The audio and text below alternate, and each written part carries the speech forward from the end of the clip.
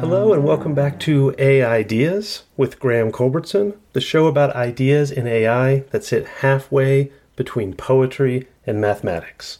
This is another short episode, Bits and Bytes, on the problem of the spoon in the Matrix and Nietzsche's response to it. Yes, Virginia, there is a spoon. So there's a famous moment in the Matrix. And if you haven't seen The Matrix, go watch it right now, unless you have an aversion to glorified gun violence, because it is filled with glorified gun violence that mostly the film does a good job of making seem ethical in the moment. But if that's something that you're not willing to take in, I fully respect that.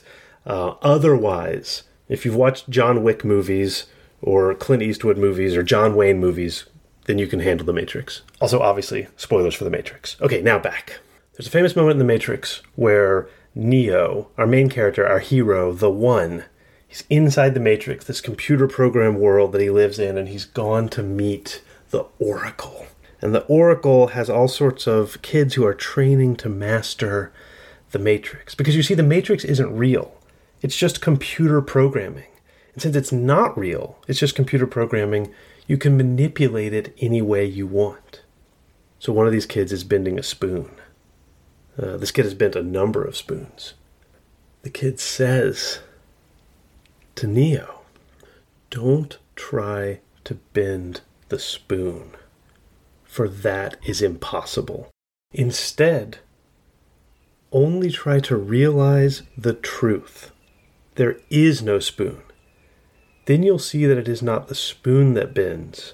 It is only yourself." There is no spoon. What does that mean?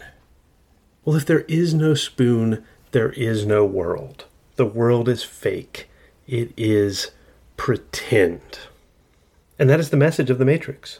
The world that you and I live in, the world of the Matrix, isn't real. And we're told over and over again, it's not real. For example, we're always seeing the green code on all of these screens. There's a moment where Neo is talking to someone and the guy he's talking to says, "I don't even see the code anymore. I just see blonde, brunette, redhead." So first of all, the guy is casually sexist, obviously. But that's another bad intuition pump, right? The Matrix really wants you to understand. The Matrix, the film, really wants you to understand that the Matrix, the reality, isn't real. So when you're outside of the Matrix, you can see 3 screens with green scrolling letters on them. And that's the Matrix. And you can look and see redhead or brunette.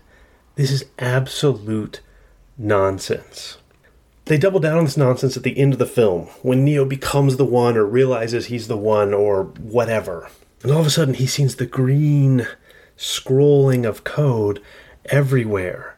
The agents that he is fighting, the buildings, it all becomes green scrolling of code, which is ridiculous. There is so much less data in scrolling code than in someone's jacket or in someone's face. And the promise is something as complex as reality can be reduced to a relatively few lines of code. There is no spoon. It's just some programming. It's all in your head. And if you want to change the spoon, you just have to change your mind, which is really you acting in the real world. Programming is real, but your experience of seeing a blonde or a redhead is fake. And people who have seen the truth, who have taken the red pill, know that it's all just green lines on a screen. The Matrix is absolutely about the problem of skepticism. The world is fake. It's not enough. It's not right. It's a simulation. There is no spoon. The thing behind the spoon, call it whatever you like. Programming, code, reality, the real world, truth, physics, God. It's clear that that thing, whatever it is godlike. It's beyond our understanding, and the person who possesses this reality, whether it's the machines who program the Matrix, or Morpheus on the outside, or Cypher the traitor murdering people, they have the power. But if you accept this as the nature of the reality you are living in, then you are giving up on life. There's the fake world, the world of appearances, which is a lie. There is no spoon.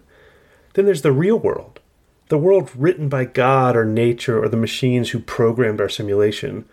But it turns out that there is no spoon there either. Just some ineffable and indescribable real world that we can't actually access, and we can never truly believe we are outside of the matrix, unless we're Neo, who is basically a magical god. There is no spoon. There's no fake spoon, and there's no real spoon. There's no spoon at all. And Nietzsche says there must be a spoon, or life isn't worth living. We must destroy the world of appearances. Not to strike through the mask to get to the world of true reality. We must destroy both worlds, this fake world of appearances and this fake world of a god like the One, and start living. Here's Nietzsche speaking in his beautiful, trippy, aphoristic mode. This is in Twilight of the Idols. How the true world finally became a fable, the history of an error. 1. The true world attainable for the sage, the pious, the virtuous man. He lives in it. He is it. The oldest form of the idea, relatively sensible, simple, and persuasive. A circumlocution for the sentence, I, Plato, am the truth. 2. The true world, unattainable for now, but promised for the sage, the pious, the virtuous man, for the sinner who repents. Progress of the idea. It becomes more subtle, insidious, incomprehensible. It becomes female. It becomes Christian. 3. The true world, unattainable, indemonstrable, unpromisable, but the very thought of it, a consolation, an obligation, an imperative. At bottom, the old sun, but seen through mist and skepticism. The idea has become elusive, pale, Nordic, Königsbergian. And Walter Kaufmann, who translated this, also gives you the note, Königsbergian meaning Kantian. This is Kant's idea, and he lived in Königsberg. 4. The true world, unattainable? At any rate, unattained. And being unattained, also unknown. Consequently, not consoling, redeeming, or obligating. How could something unknown obligate us? Gray morning, the first yawn of reason, the cockcrow of positivism. 5. The true, in quotes, world. An idea which is no longer good for anything, not even obligating. An idea which has become useless and superfluous. Consequently, a refuted idea. Let us abolish it. Bright day. Breakfast. Return of bon sen and cheerfulness. Plato's embarrassed blush. Pandemonium of all free spirits. 6. The true world we have abolished. What world has remained? The apparent one, perhaps? But no. With the true world we have also abolished the apparent one. Noon. Moment of the briefest shadow. End of the longest era.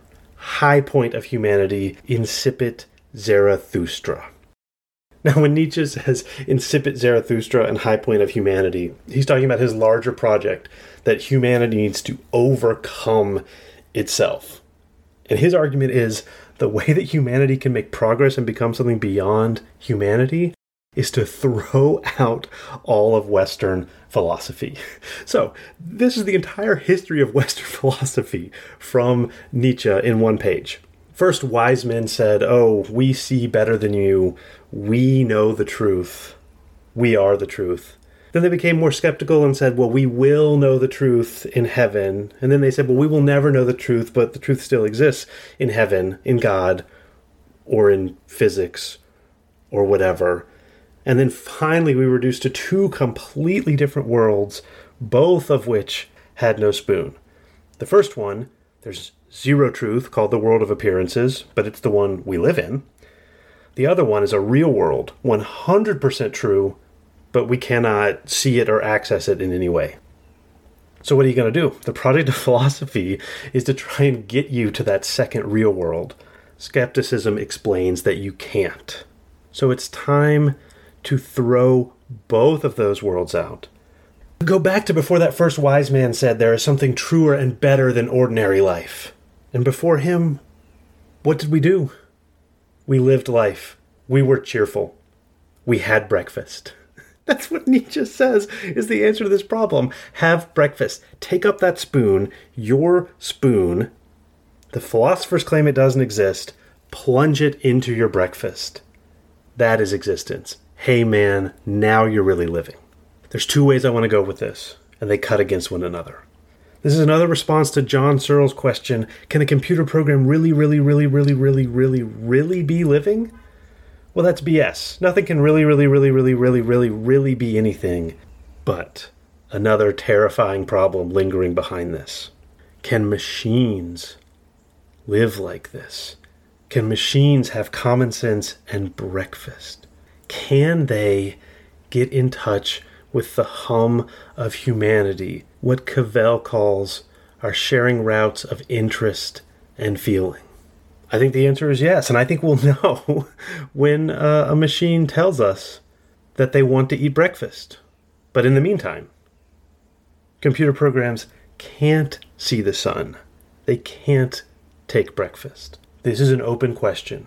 And the question is, are we going to make AI that does hear the hum of humanity? Are we going to make Nietzschean Cavellian AI that shares routes with us? Are we going to make, in other words, artificial human intelligence? Or are we going to make AI that in some way does not share the same routes as us, that in some way lives in either the world of appearances, like Searle thinks, or the world of reality, but doesn't live in our world? And I have to tell you, I am not scared of artificial human intelligence, but I am terrified of an AI that doesn't live in the world of organism, in Wittgenstein's forms of life.